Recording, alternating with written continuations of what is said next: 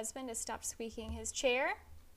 Welcome to Hey Siri, a podcast about psychology, relationships, and most importantly, piping hot tea. Sit down, take a sip, and remember to subscribe as resident pop culture expert Xochitl and struggling PhD student Siri take you through the what, why, and how of relationship research and what that means for your non-scientifically researched relationships. All of this research is coming out all the time, but academic literature can be intimidating and difficult to connect to real life. So let us do it for you. Siri will tell us all about what research is taking the psychology world by storm. On today's episode, she will learn all about one of the 90s favorite TV shows, Friends, and we'll take on Ross and Rachel. Are they a good couple? Should they have ended up together? Were they on a break? After hearing a bit from the literature on relationship separation, Xochitl will baselessly speculate on people we do not know. In this case, I guess like fake celebrities? Definitely some sort of celebrity. Characters and celebrities. You know, we love adding a little bit of drama. Oh my God! Wait, I just saw the next sentence. See, this we don't plan this ahead of time. Today, Xochitl will of course be discussing the relationship timeline of Ross and Rachel, but also some behind-the-scenes drama surrounding Jennifer Aniston and David Schwimmer. Okay, that's what I was missing. I was like, oh, nice. Okay, so we have an article beforehand, and I feel like this is very relevant. So it was actually published in 2019, but I just couldn't help myself. The title is The Lived Experience of Ambiguous Marital Separation, a Phenomenological Study. It was published by Sarah Crabtree and Stephen Harris in the Journal of Marital and Family Therapy. So just kind of a little bit of an intro. So there's like a lot of research on divorce. It's really like a big topic of interest in relationship research, especially when you think of like therapeutic interventions for couples. And the research on divorce has kind of moved over time from looking at it as like a single event to examining it through what they call a multiple transition perspective. And the new perspective that's emerged more recently kind of acknowledges that divorce is really complicated a lot of times, and it often goes through like a bunch of stages rather than just like happening and then having happened. There's a lot of things that happen through the process of going through divorce. As we talked about with Brad and Angelina, like there's like a lot of, it can stretch out for years. But we also know that what precedes divorce can be like just as complicated, if not more so, than what happens during and after the divorce process. So one antecedent, I can never pronounce that word right, of divorce that's kind of understudied in the literature is marital separation. So just to kind of define what marital separation refers to, and this kind of also applies to relationships that aren't legally, legal marriages, but when a couple is separated, they remain legally married, but they have put their relationship, either formally or informally, that is legally or not legally, on pause because there's been significant relationship distress. So separation has been referred to as this kind of like ambiguous relationship status because it could lead to a bunch of different outcomes. So the couple could get back together and then later decide to divorce or go through another separation. They could end the separation with divorce. They could decide to reconcile. So it's like it could lead to a lot of different things. And because of that, separation has sometimes been treated as like completely distinct from divorce, and researchers have examined it as a unique process in itself. So this research suggests that couples who have fewer financial and social resources are more likely to stay in a marriage long term following a separation, probably because, and we'll go over this later, it's harder to divorce when you don't have as many resources because all of a sudden you're kind of on your own and you're struggling to maybe survive on the minimal income that you have by yourself or the minimal social support that you have by yourself. And couples who stay in a marriage following separation even experience greater instability and less happiness compared to never separated married couples. So it kind of looks like separation may not be an entirely productive decision all the time. But notably, there haven't been any qualitative studies on separation up to this point. And that's really important because a lot of times when you're first starting to kind of explore a fairly new concept, you want to do qualitative studies because a lot of qualitative studies utilize this theory called grounded theory, which is basically like, we're not going to start with hypotheses or assumptions. We're going to explore people's narratives of this concept and see where that takes us. And after hearing from kind of people who are in this situation, familiar with the concept, then we'll start doing some more kind of targeted analyses with statistics and math and all that stuff. So most of the research on separation, in comparison, has utilized previously collected data sets that happen to contain data on separation and other marital variables. So it's not like those original studies were looking at separation. It's like, oh, they happen to include separation in there. And so that means we might be missing some really important context and information because there haven't been any truly exploratory investigations at this point. So, the current study, the authors were concerned with defining the different types of separation, and they were specifically interested in ambiguous separations, which are these separations which have no clear outcome. It's not like you go into them thinking, okay, after this we'll divorce or after this we'll reconcile, versus unambiguous separations, which do have a clear outcome envisioned. And this is really important because previous studies have promoted ambiguous separations as a good option for what they call uncertain marriages, even though there's no empirical research on ambiguous separations. And meanwhile, other research has indicated that people are really intolerant of uncertainty, and that uncertainty has deleterious mental health associations. Well, when we were looking at our long-term relationships, one of the qualities that was indicative of a long-term relationship was reliability. Yes. And that kind of sort of is the opposite of uncertainty. Oh my God, yes. Yeah, and I'm so glad you brought that up because if you think of kind of all of the things that were associated with like good partners in terms of traits, it was like commitment, reliability, like providing support. And this is the opposite. And it's the opposite without any future in which your partner does fulfill those things. So the current study, their primary research question, again, this is exploratory, so there's no hypotheses. So their question was, what is the experience of being separated from a spouse when the separation is initiated without clarity about how it will end, because one or both spouses is still deciding whether to divorce or stay married? So some big words here, but they're actually pretty simple. The researchers used I don't even know how to pronounce this because I've only ever read it, hermeneutic phenomenological design.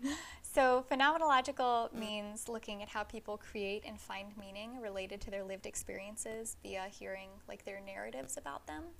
And then hermeneutic refers to looking at these narratives in relation to the context of the period of history they live in, the interaction between the participant and the researcher, and how the researcher interprets the participant's narrative. So just thinking of like the context surrounding these narratives. You are going to flip, having heard from me about what a good sample size is. But as with most qualitative research, the sample was small. It was 20 heterosexual married individuals. Is that our smallest sample so far? It most certainly is. Like by a lot. Because if you remember the sleep one, that was like literally like, was like 20,000? That was like, we had one. There was one of German couples that was like working together. Was a lot. So many, like thousands and thousands, and this is like 20. Because it's hard, like you're asking people to sit there with you and just tell you deep personal details about their life. Versus, I love doing that. I know, it's like therapy, but they're not getting anything from it. You're getting something from it as a researcher.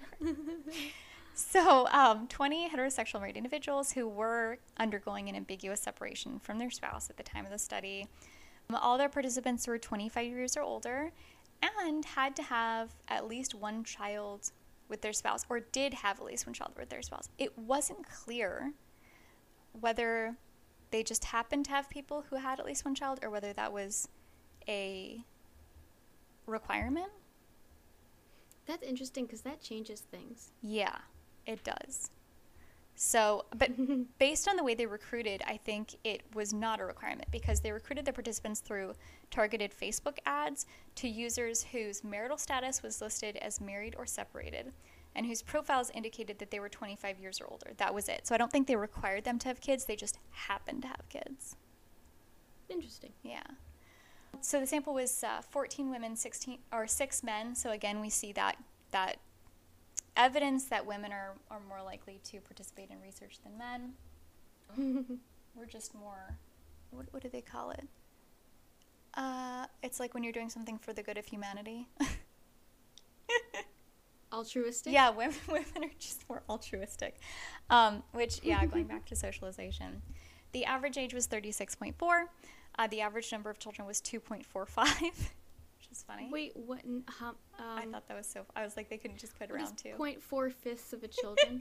It's like you're pregnant almost. And the average length of separation was 5.7 months. So they had one person who had been separated from their spouse for 9 years, and that was not included in this average length of separation. So if you excluded that one person, everyone had been separated between, I think it was like 3 and 24 months. So wow. Not that long. I don't know if it was, like, I don't know if I would have included that person who'd been separated for 9 years because they included them, like, in the interviews and the analyses. Mm-hmm. So, again, like typical for psychological research, 16 out of 20 participants were white, and 60% of participants reported that their annual household income ranged from either $60,000 to $80,000 or $100,000 and more, so 30% in each of those categories. Yeah, so that's crazy. High income people. So I mentioned that they recruited on Facebook. They also like solicited personal contacts, which is basically like they asked people in their social network, like, do you know anyone who is separated from their spouse right now? But they only got 3 participants that way. So because that's so awkward. I know. So in terms of their procedure, each participant was scheduled for a 60 to 90-minute semi-structured interview, and most of them actually happened via phone call.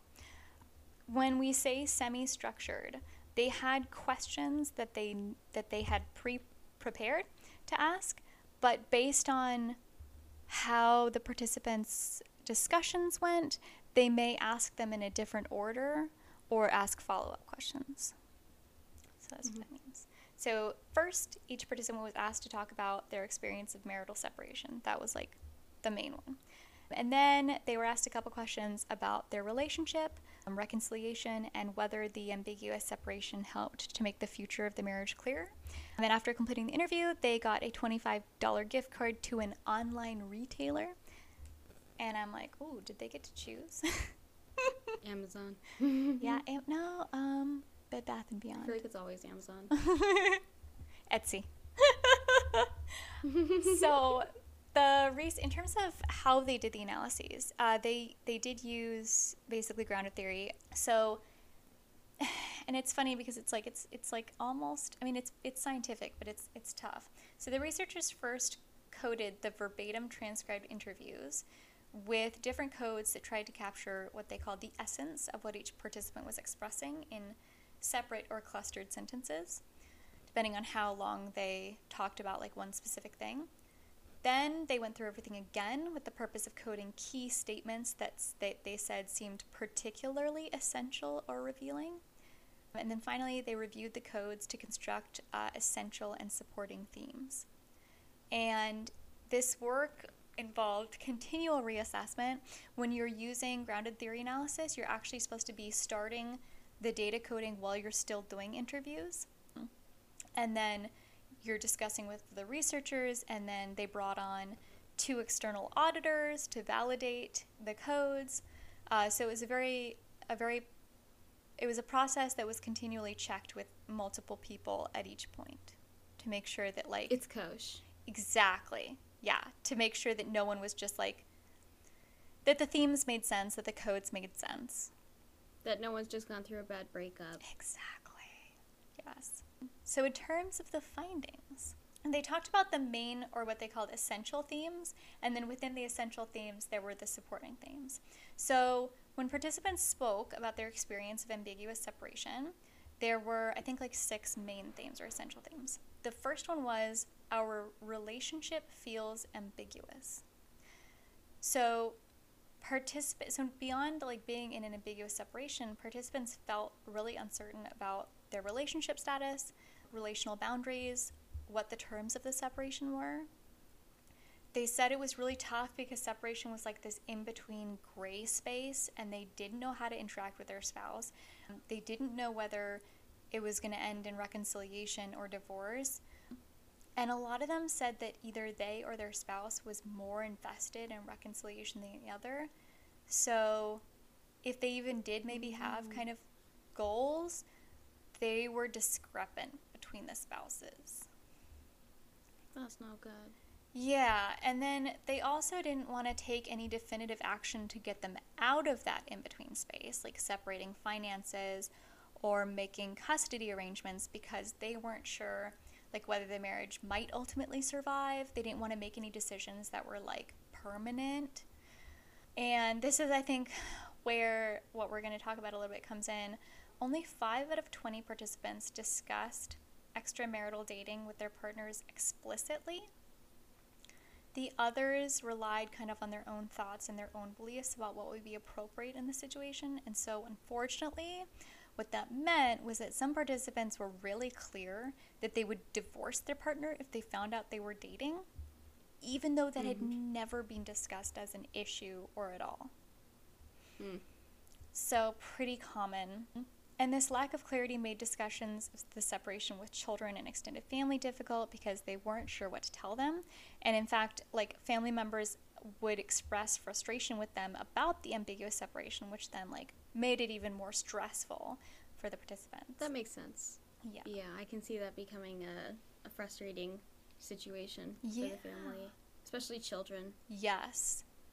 And that kind of leads us to the next thing, which is separation as a private experience. So they kind of, participants varied in the amount of disclosure about the separation that they told to others. A lot of them kept the situation pretty private because they were just really stressed about negative judgments they might get or people gossiping about them. And it was like, even if they wanted to talk to other people about it, it was like, they said it was super difficult to even explain it because it was so ambiguous. And so they just were like, I'm not even going to try. And then when they did end up disclosing to others, they often felt like their close friends and family just did not get how complex the situation was. And so the feedback was like unhelpful or even insulting. So like one participant said that like their uncle or their dad or something was just like, just move on. And they were like, no, like you don't understand. Yeah. And I think it's also hard because a relationship is such a personal experience to share with another person, like a romantic and intimate relationship specifically. And so it's hard to get advice from anyone or talk to them about the situation because each person has such different opinions on it that they hold really close to their hearts. So, if they disagree with you, it might not be the time to even say it, even if they do disagree, but they care so much about it that they feel like they have to tell you. Yeah. And like they want to help you.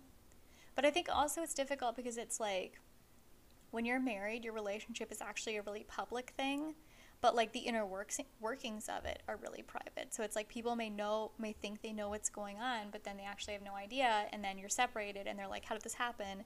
And you're like, yeah, we don't know what's going to happen. And they're like, well, why can't you just make a decision? So, yeah. And then that inability to share kind of leads itself to the next theme, which was separation as a lonely experience. So, like, most of the participants said that they had really intense feelings of loneliness that ended up kind of overshadowing the problems in their marriage and made it more tempting to just get back together without resolving their problems, because there were like daily reminders of their spouse in the house that reminded them that they weren't there anymore, and had, they would like realize, oh yeah, I'm like making dinner by myself, and then get really depressed all of a sudden, even if they felt fine before. And then like they saw their kids less because maybe their kids were with their other parent. And that's so hard. Yeah. And then like this was pretty expected, I think, but in 15 out of 17 separations that involved dependent children, the mom took on primary caretaking responsibilities. So of course for women, this was like they're dealing with this relationship issues and the separation and everyone else, and then also now they're like the primary adult taking care of the kids alone. Yeah, and they have to be explaining to the kids what's going on. Yeah. Trying to keep everyone together. Yeah. And then there was this theme of benefits to separating. So 18 out of the 20 participants did indicate that they found some benefits from the separation. So some felt that the separation took the pressure off the relationship because they weren't constantly like around the spouse, or like specifically having to assume like emotional labor related to the relationship. So like having to check in on them and knowing where they were, and like getting into arguments because of like things around the house. Daily life was sometimes easier because like all of a sudden they were only responsible for their own like, or their like dependent children's wants and needs, versus like another full-grown adult, where it can get kind of exhausting having to think of them all the time. And they also expressed that the separation was often a catalyst for positive change, both in themselves and their spouse. So like, for example, one of them said that their spouse started therapy as a result of the separation. But it was interesting because in the Catalyst for Positive Change sub-theme, they only had one quote. So I'm curious about how many people actually said that it was a catalyst for positive change. That's interesting. Yeah, one thing that I wish they had done is they didn't give percentages for any of these. Like, they just said, here are the themes, but... Or sometimes they said, like, 18 out of 20 or whatever, but not all the time. And then also they felt that the separation allowed them to learn more about themselves. So... And also to just recognize things about themselves. So, like, they were like, oh, I'm actually a really independent person. Or, wow, I'm a really resilient person. I can bounce back from things. And then the two final themes were they kind of went together, I think. So one of them was separation is not sustainable. So despite these benefits maybe that they perceived, they definitely saw it as something that needed to end. So the ambiguity, the uncertainty was really emotionally taxing, especially with this pressure of like, if this is going to end, like I need to make a decision, or my spouse needs to make a decision. Maybe I'm not even fully in control. Maybe my spouse is the one who is not sure what to do. Interestingly, they all reported that they became more tolerant of the ambiguity as the separation continued. So they said, like, yeah, at the beginning it felt torturous, but now it's just like painful. But they all wanted it to end, because a lot of them said, like, again, like we said at the beginning of the themes, like, this is this in-between period. My life is on hold, and I need to get back to it.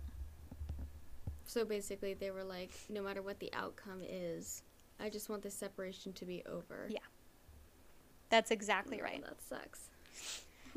And then the final theme was the outcome is unclear. So even though they all wanted it to end, or most of them wanted it to end, I think it was actually all of them. Yeah, it was all of them said this needs to end. Like, none of them were like particularly like it was still very unclear at that point. So for some participants, the separation did give them clarity about what they wanted for the future of their marriage.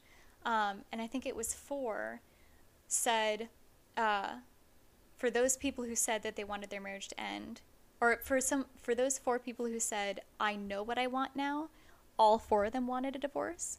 None of them wanted to reconcile, but none of them had actually begun divorce proceedings at the time of the interview, even though they said they knew that that's what they wanted. And in fact, I think like 2 or 3 of them were like, yeah, I want a divorce, but I don't know if I want to go through like the court proceedings and stuff like that. Oh, damn. That's a hassle. Yeah, like they seem very ambiguous about that. And then for the majority, for the rest of the people, oh, and then also the main thing was that those 4 people who said like, I know what I want a divorce, I think 3 of them, their spouse had severe untreated mental illness, and the other one, the spouse had a substance abuse problem. Oh, wow. That's crazy. But for everyone else, no one else had separations because of serious reasons like that, and no one else said that the separation brought clarity. And in fact, many of them said, actually, the situation is more confusing and more challenging because the separation isn't really doing anything. Yeah, see, that makes sense to me because it's like, how can you work on a problem by just ignoring it and pretending it doesn't exist? And seeing how that works. Yeah. So some of them talked about that the separation made them kind of weigh, or the separation involved weighing the factors involved in an ultimate decision about their marriage's future. So they were thinking about like, what would the effects of divorce be on my children? How would this impact my religious beliefs? How would this impact my finances? But many felt like the separation actually represented a movement toward divorce, whether they wanted it or not, because they said that the longer they were separated, like the more distance they had, the less contact they had with their spouse, the less their lives were intertwined, the more likely it felt like they would end up divorcing even if they didn't know that they wanted to, because it was just like, well, now we're just separate people, like nothing has changed, and we're not, like, by separating, we are separating ourselves, we're growing apart, and you have to make a specific... we're just making it easier for us to divorce. Yes, yeah. So, what does it all mean?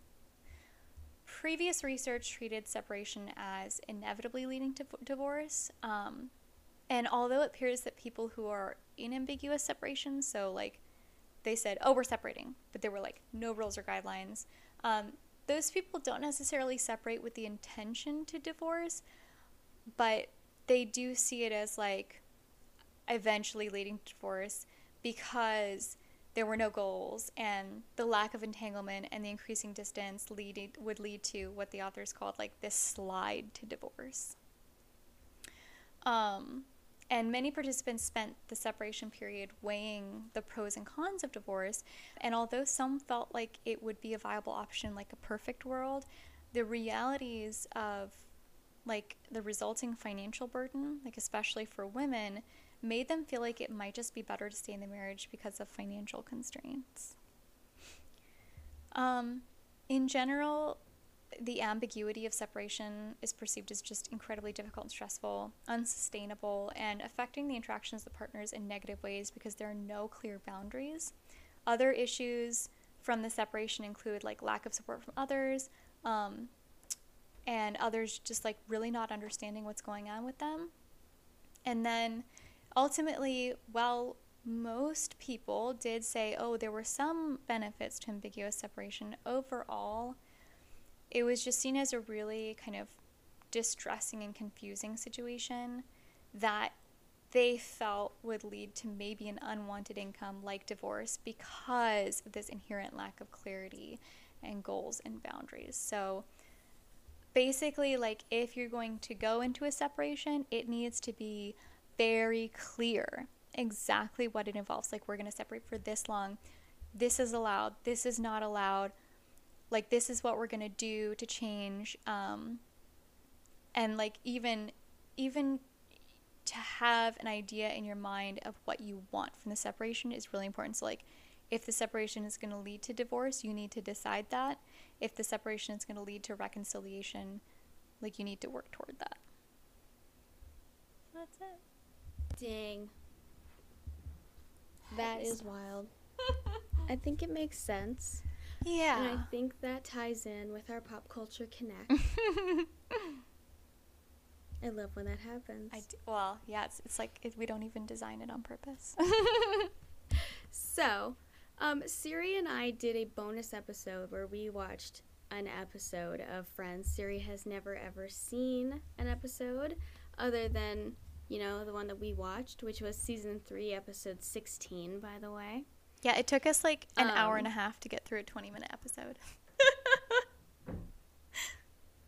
It was pretty incredible to watch Siri experience Friends for the first time. As it would be, I think, to see anyone experience, like, a cultural phenomenon for the first time. It's just interesting. Because I feel like it sort of shaped me in a way. When did you start watching it?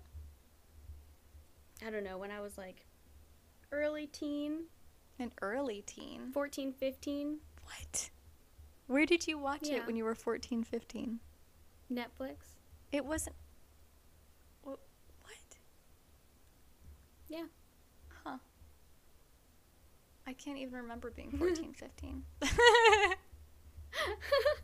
So, I'm going to give you a little bit of more information sort of to pad that episode that we watched. According to Wikipedia, Friends is an American television sitcom created by David Crane and Marta Kaufman, which aired on NBC from September 22nd, 1994 to May 6, 2004, lasting 10 seasons. Wait, so during the course of time that Friends was on air, all three, We were all me, born. and Anya were born. Mhm. Yeah, okay, that's funny. Yeah. A lot happened in a decade. With an ensemble, you know what else happened? 9/11. Oh my god. With an ensemble cast starring Jennifer Aniston, Courtney Cox, Lisa Kudrow, Matt LeBlanc, Matthew Perry, and David Schwimmer, the show revolves around 6 friends in their 20s and 30s who live in Manhattan, New York City. Wait, The how series old was were they nominated supposed for to be when it started? There's some debate on that because, of course, they never keep any of the concrete details like characters' birthdays, the length of pregnancies, based in reality. But it, mid-20s to early 30s. Okay. Which I think they were for the most part. Well, I just had this realization the other day because I was watching New Girl, and I was like, oh, I'm almost the age that that they were supposed to be when the show started. No, they're in their 30s. No, Schmidt turned 28 in one of the early episodes. Okay, hang on, quick detour. Okay. I was freaking out. Jess starts that series with a master's Yeah. in education. Yeah, you can get your master's by the time you're 20, 25, 26. Exactly, that's what I'm saying. So you're at the same spot. You're just going a little bit further. Jess turned 30 in season 1. Oh, she was older. So why was Schmidt so much younger than them? Boom.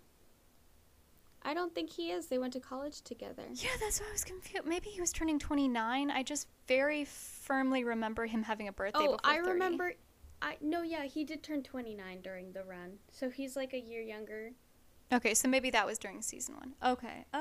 I feel better because I'm Oh, yeah, in the first season he does turn 29 because that's the first party that Julie goes to. Oh, yeah. And I guess, I shouldn't feel too bad because, at least I don't have 5 roommates. Nothing wrong with having roommates, but I'm oh, okay. I'm in, a similar stage of life. Also, everyone on that show has the most random jobs. Cece's a model in her 30s. Nick is a bartender. Schmidt has a pretty normal job. Winston was a pro basketball player. What did he was on the radio? Oh, he was an officer. That's what it was. He's a cop. They are a truly representative sample if you were looking at, jobs. You get a little bit of everything. I love that show so much. It's time for a rewatch. Anyway, back to Friends. Yes. The series was nominated for 62 Primetime Emmy Awards, winning the Outstanding Comedy Series Award in 2002 for its 8th season. The show ranked number 21 on TV Guide's 50 Greatest TV Shows of All Time, and number 7 on Empire Magazine's The 50 Greatest TV Shows of All Time. In 1997, the episode The One with the Prom Video was ranked number 100 on TV Guide's 100 Greatest Episodes of All Time. That was almost the one that we watched. Mm. In 2013, Friends was ranked number 24 on the Writers Guild of America's 101 Best Written TV Series of All Time, and number 28 on TV Guide's 60 Best TV Series of All Time. The sitcom's cast members returned for a reunion special, aired on HBO Max on May 27th, 2021. Okay, wait, so that reunion, like, what was that? It was just them getting together and talking about Friends. Oh, And I wondered also if they at one point, filmed a new one, Jennifer- which would have been so cool. Jennifer Aniston, I didn't watch the whole thing, to be honest. It was really boring. But at one point, she mentions that, like, everything about the set is, like, the same, even the little tchotchkes on the shelves and, like, everything. And it's been in, like, storage forever, like, since the end. And those set designers are just really, really good, Jen. They use that set for other things. Oh, It's yeah, just I like a set on WB. That is how little, I guess, the actors know about what, like, the set designers and everyone else is doing. Yeah. So, the premise is Rachel Green, a sheltered but friendly woman, flees her wedding day and wealthy yet unfulfilling life and finds childhood friend Monica Geller. Okay, can someone give tightly me a wound wealthy but yet caring chef. unfulfilling life? I love that. That sounds great. Rachel becomes a waitress at West Village Coffee House Central Perk after she moves into Monica's apartment above Central Perk and joins Monica's group of single friends in their mid-20s. Previous roommate Phoebe Buffet, an eccentric masseuse and musician, neighbor Joey Tribbiani, a dim-witted yet loyal struggling actor and womanizer, Joey's roommate Chandler Bing, a sarcastic, self-deprecating data processor. Is that what he does? Wow. And Monica's older brother and Chandler's college roommate Ross Geller, a sweet-natured but insecure paleontologist. Okay, can I just say it's so interesting that, like, their jobs are so important, because are their jobs important in the show? Yeah, They are? I would say so. Okay. Especially Rachel's, Okay. because she's never had a job before. Oh. What was her wealthy yet unfulfilling life? Housewife. Oh. Okay. Went to university to get her MRS degree type deal. Oh my god, stop. Episodes depict the friends' comedic and romantic adventures and career issues, such as Joey auditioning for roles or Rachel seeking jobs in the fashion industry. The 6 characters each have many dates and serious relationships, such as Monica with Richard Burke and Ross with Emily Waltham. She comes back later, don't worry. Ross and Rachel's intermittent relationship is the most often recurring storyline. During the 10 seasons of the show, they repeatedly date and break up. Over the course of the series, Ross briefly marries Emily. Ross and Rachel have a child together after a one-night stand. Chandler and Monica date and marry each other, and Phoebe marries Mike Hannigan. Other frequently... Oh, spoiler alert, Wait. I guess, for this whole podcast. So wait, Phoebe doesn't marry someone in the group? No. Does he become, like, a She just recurring finds him. character? In the last season or so, I think. Other frequently recurring characters include Ross and Monica's parents, Jack and Judy Geller from Long Island, Ross's ex-wife Carol Willick, their son Ben Geller, and Carol's lesbian partner Susan Bunch, Central Perk barista Gunther, Chandler's extremely annoying and obnoxious but good-natured ex-girlfriend Janice Goralnik. I resent that description of Janice. I love her. I think she's the best character on the show. And Phoebe's evil twin sister Ursula, who I also find hilarious. What? That's a Now line. let's talk about our couple. Ross is a smart, funny, and romantic guy with a chip on his shoulder. When the series begins, his pregnant wife Carol has just left him for her friend Susan, with whom she's been having an affair.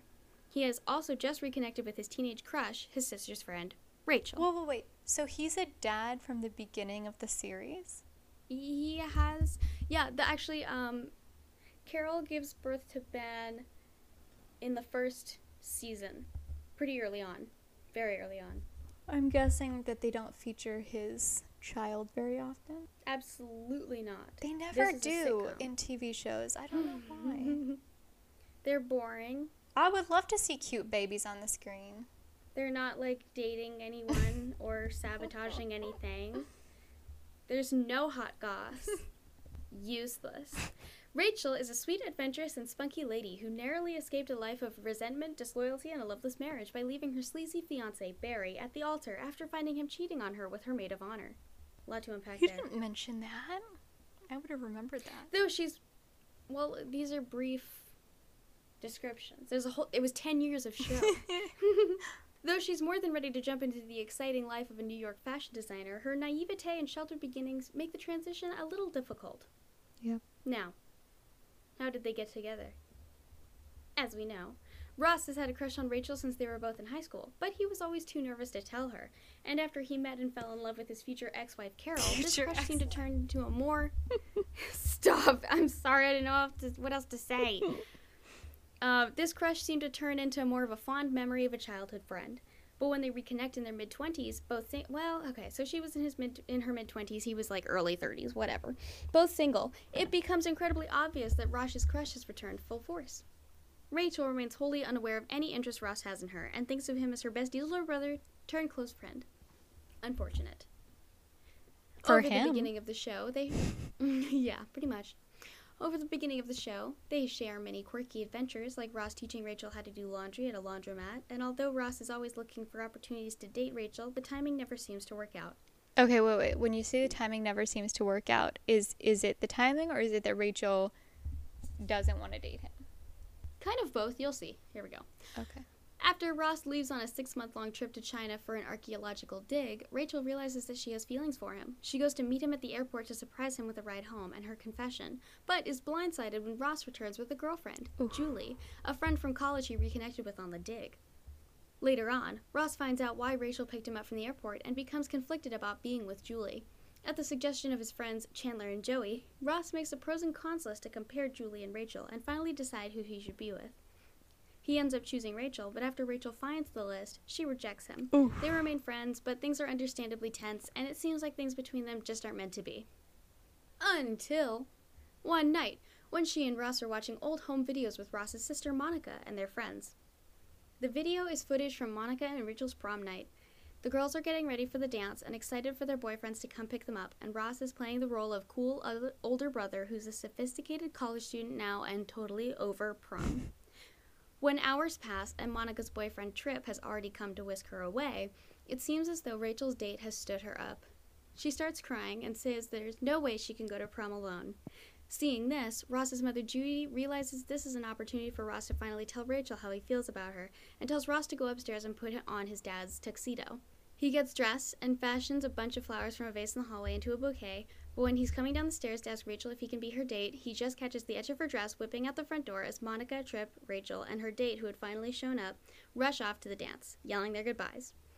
Ross is left on the stairs, still holding the flowers, and the video cuts out when Judy tells her husband to turn off the camera. Oh my god, I feel crushed.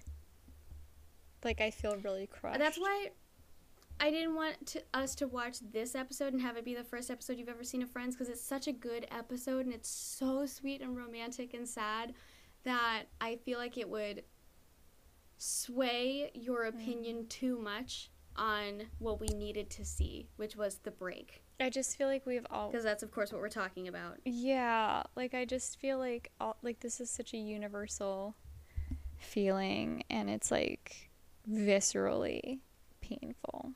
Even just hearing about it. Rachel, who never knew about what happened that night, turns to an extremely embarrassed Ross and asks if he was really going to take her to the dance. He nods, seemingly too mortified to say it out loud. She walks over to him and kisses him before they share a long hug. Okay. Super cute. So that's sweet. It's interesting, though. That feels like maybe, I don't know, a really big turnaround after the tenseness right before that. Well, there have been a few... Yeah. She does care about him a lot. I guess, yeah, when you have a history like that. They date happily for a while, and during this time, Rachel finally gets offered a position in the fashion industry. After meeting a man named Mark at a diner Monica is working at who admires her passion and technical eye for menswear, he offers her a job at Bloomingdale's.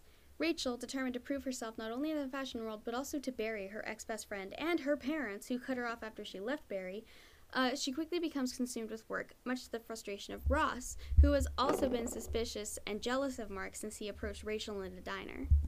Oh my god. Okay, so that was part of it. I didn't know that the guy was part of it. The guy at work. Well, this is just, yeah.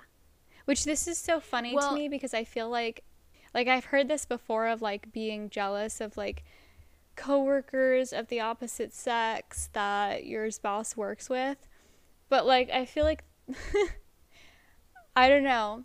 I always, like, whenever Pace tells me, oh, like, I have a new female coworker, I'm always like, oh my god, that's awesome, because it's like, women are so underrepresented in, the technical art field that I'm like, girl power. Yeah. In fact, I wish That a makes woman sense. would take your job, Pace, because really, like, little too God. male dominated. You're perpetuating the problem here.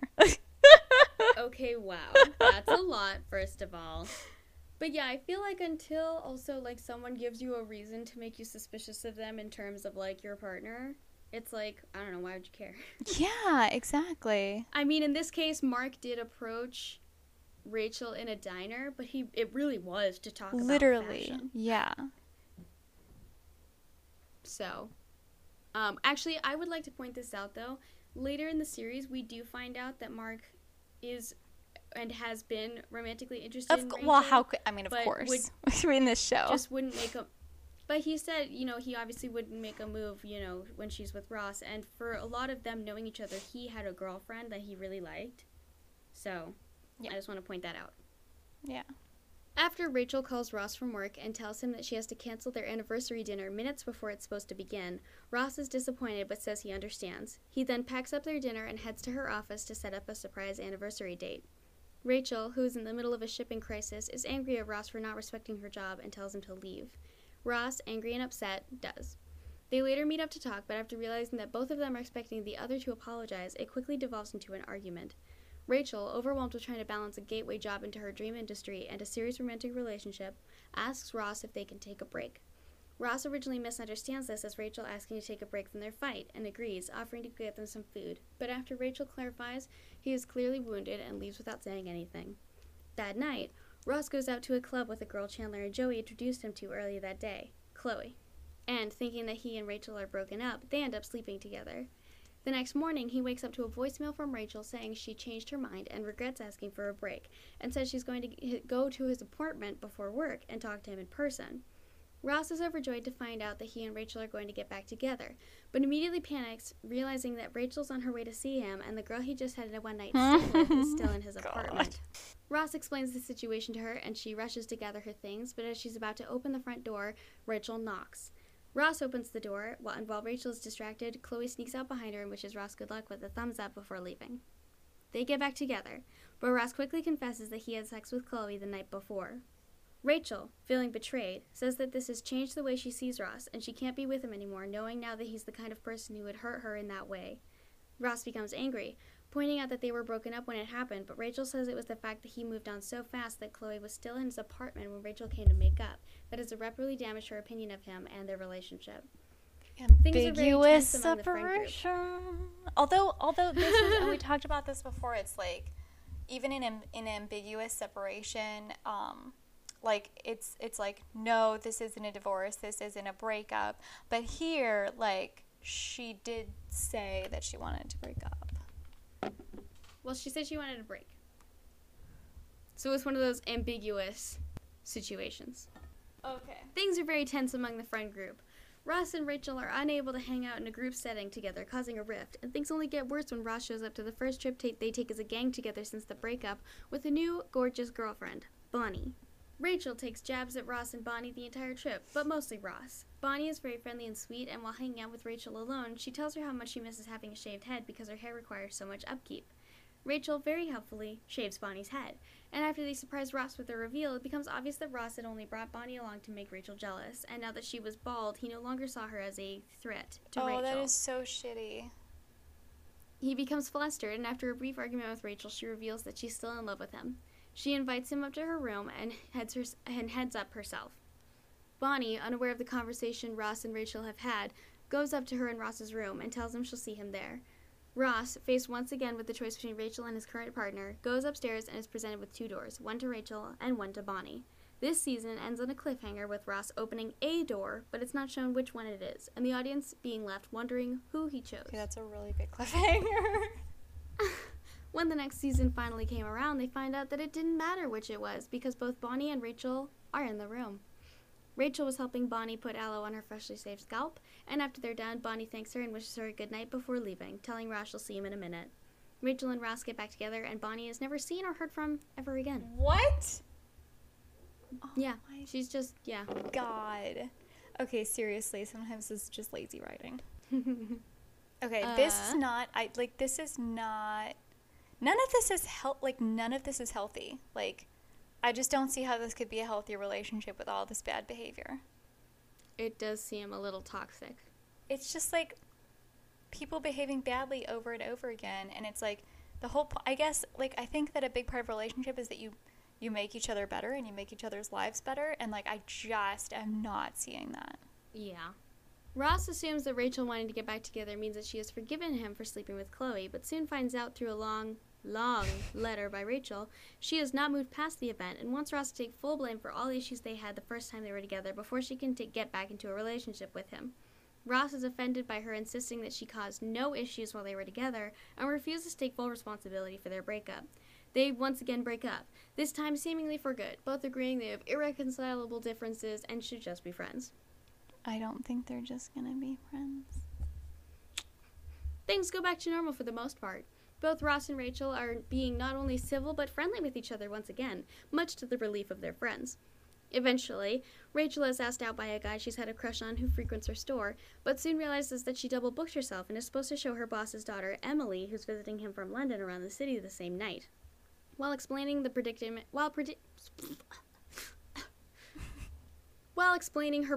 to her friends, Ross offers to entertain Emily, since she and Rachel had planned to go to the opera, and Ross loves opera singing. After Emily makes a rough first impression on the group, Rachel feels guilty about asking Ross to cover for her so she can go on her date, but does so anyway.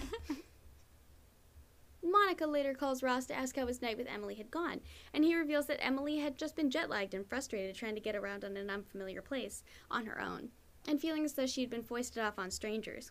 But after she and Ross attended the opera together, he found out she is a kind and interesting person. They'd hit off so well, in fact, he's still with her, in a B&B type place outside the city, and has to end the call abruptly after Emily calls to him saying there's a deer outside eating fruit from the orchard. Okay, well, wait. Emily is an adult? Yes. Okay. See, when She's you like said the same age as boss's daughter, I was like, oh, yeah, like a 10-year-old. And then I was like, wait a minute. Ross and Emily continue dating, and it turns out she's as great as Ross said. She gets along with all of his friends, including Rachel, and everyone is happy to see them together. Eventually, Emily has to return to London and asks Ross to come with her. He says he can't move to England because of his son and job, but asks her to marry him and move in with him in New York. They begin to plan the wedding, but when they find out that Emily's dream location is about to be demolished, Ross decides to move the wedding up by a lot so that they can still get married there. Everything seems to be going well, even though Rachel couldn't attend the wedding, so she stayed in New York to help take care of her and Ross's friend, Phoebe, who is 8 months pregnant. But after Rachel reveals to Phoebe that the real reason she didn't go is because she's still in love with Ross, she panics and rushes to the airport to stop the wedding. Oh my god. Okay, sometimes, like, you just have to make a choice and, like, stick with the choice. Like, yeah, this was a bad choice. when you're though. married. Right before the wedding, Ross runs into Rachel outside the venue, and he's surprised and excited she was able to make it after all. They talk briefly, and although Rachel went all the way to England to tell Ross how she feels about him, she decides not to, and wishes him a happy wedding day before ushering him in to be married. Changed her mind again. Oh my god. The wedding goes off without a hitch, until the vows. The priest turns to Ross and asks him to repeat after him. I, Ross, take thee, Emily. To which Ross responds, I, Ross, take thee, Rachel. He quickly corrects himself with a chuckle and attempts to proceed with the ceremony.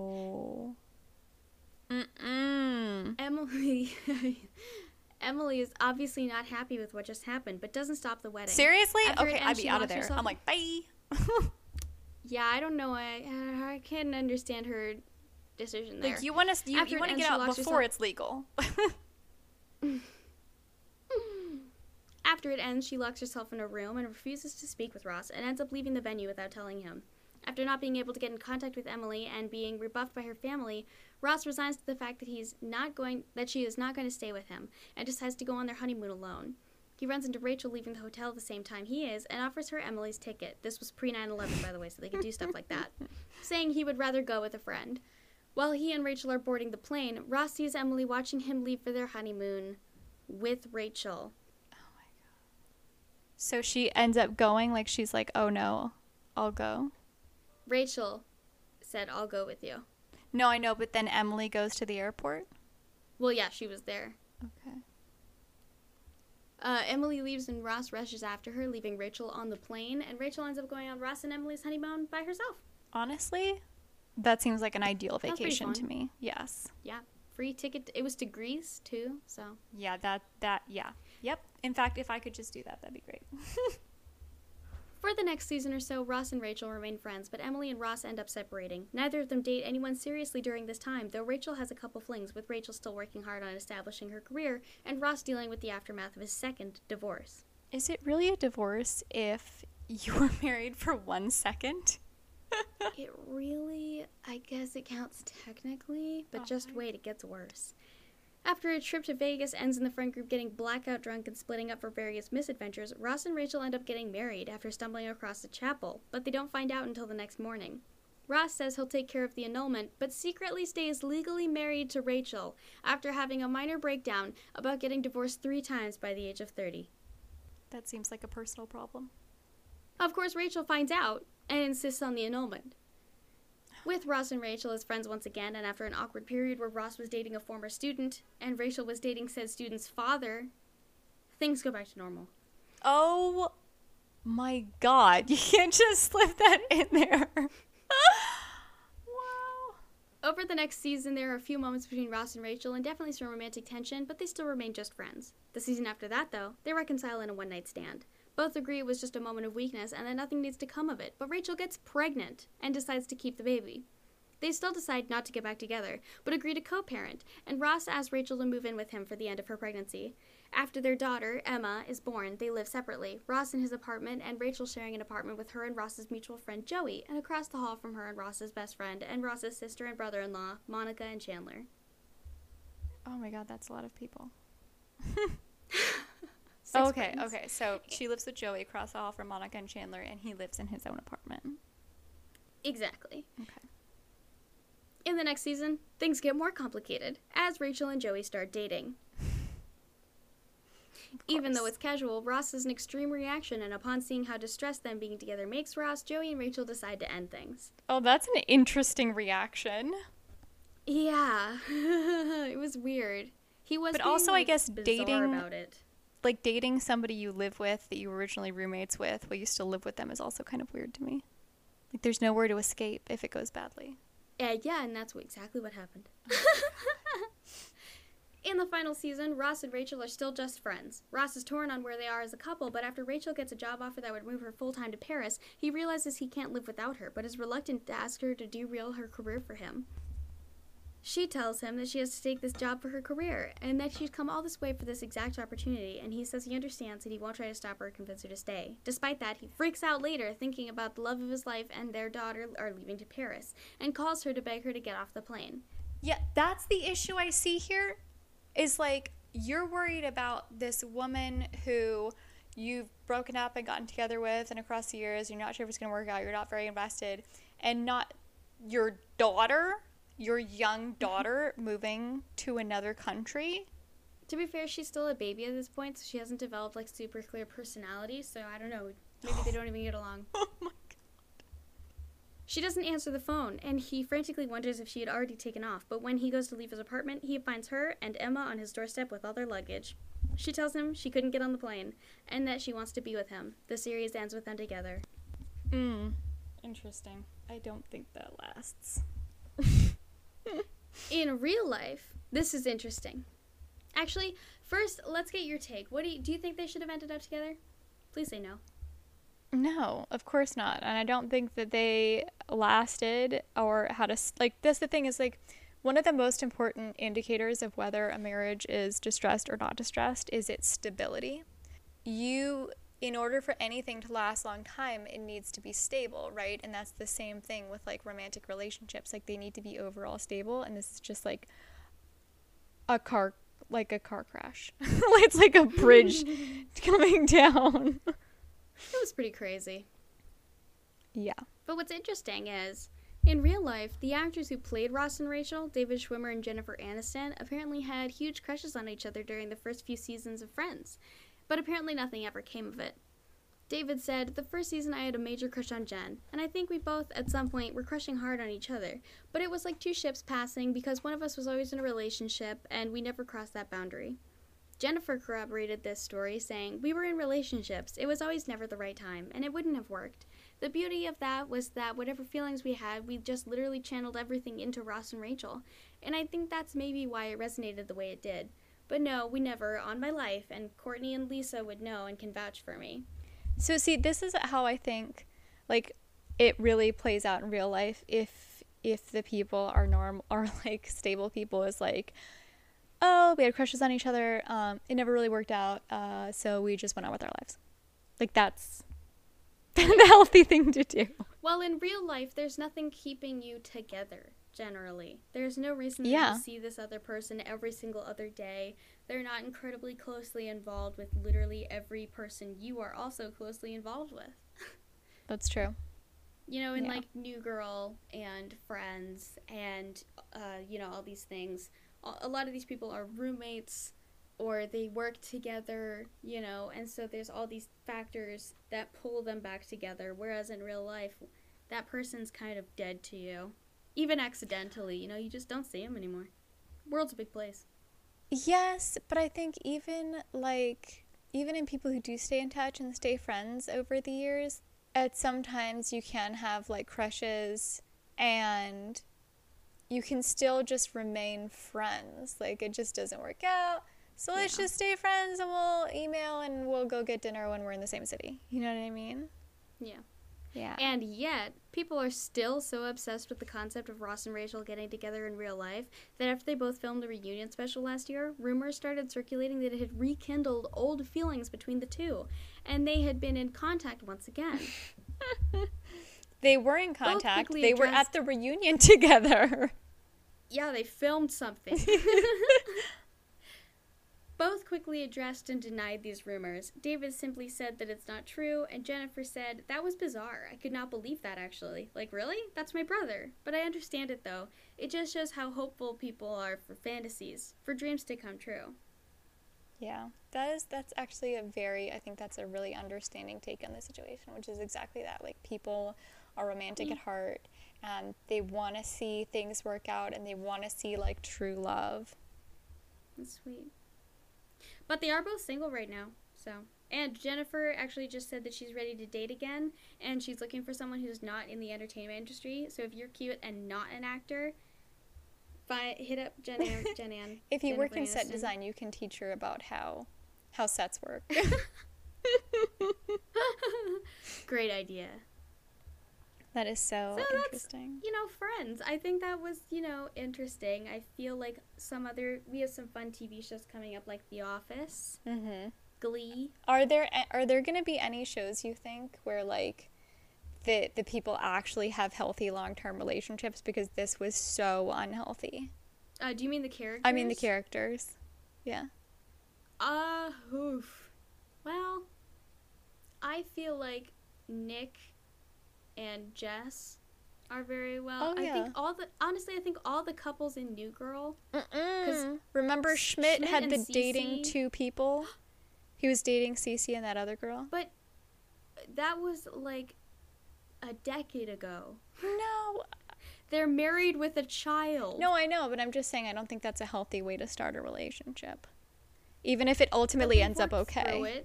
They've addressed it. They separated for a while, and then they worked through it, and then she forgave him, and she saw it as an empowering experience, and it made her raise her standards when it came to dating Schmidt, and it allowed Schmidt to be less insecure and jealous later, because remember, he was always accusing her of cheating on him. A lot of projecting going on there, maybe, of like an inner fear.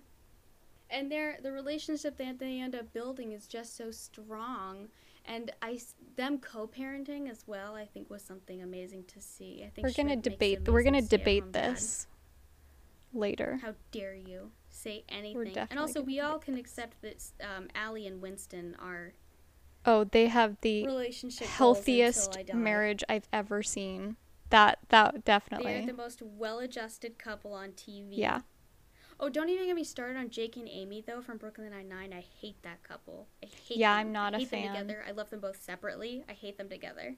No, I don't think they should have ended up together. They don't have any chemistry, and yeah. They have zero of the same priorities and long-term goals, and both of them are so dysfunctional they never thought to talk about it. That does not make a healthy couple. I will say the only thing about their couple is they should have them separated but still have a baby together, because they are both equally invested in being a parent and an involved parent and like being a parent. Amy didn't want to have kids. Yeah, but I think she turned it around. Also, that might have been an interesting place for them to do accidental pregnancy. Amy doesn't want very much involvement, so Jake takes primary custody because he always did want kids. That would have been Is that what happened? I didn't watch the No, series finale. No, it didn't. But I think that would have been an interesting way to take that. Okay, well, can I bring up something interesting? I'm assuming the podcast episode is just over at this point. But can I bring up something interesting about Brooklyn Nine-Nine? Is that I just saw the last season, and actually, there's an episode where both of them have huge projects that are super important to them. I watched that. And they okay, how can you tell me that that's a good couple? So that was the most dysfunctional thing I've ever seen. No, that's what I'm saying. Like, I wish that they didn't have them as a couple. I wish that they had them as co-parents. Yeah.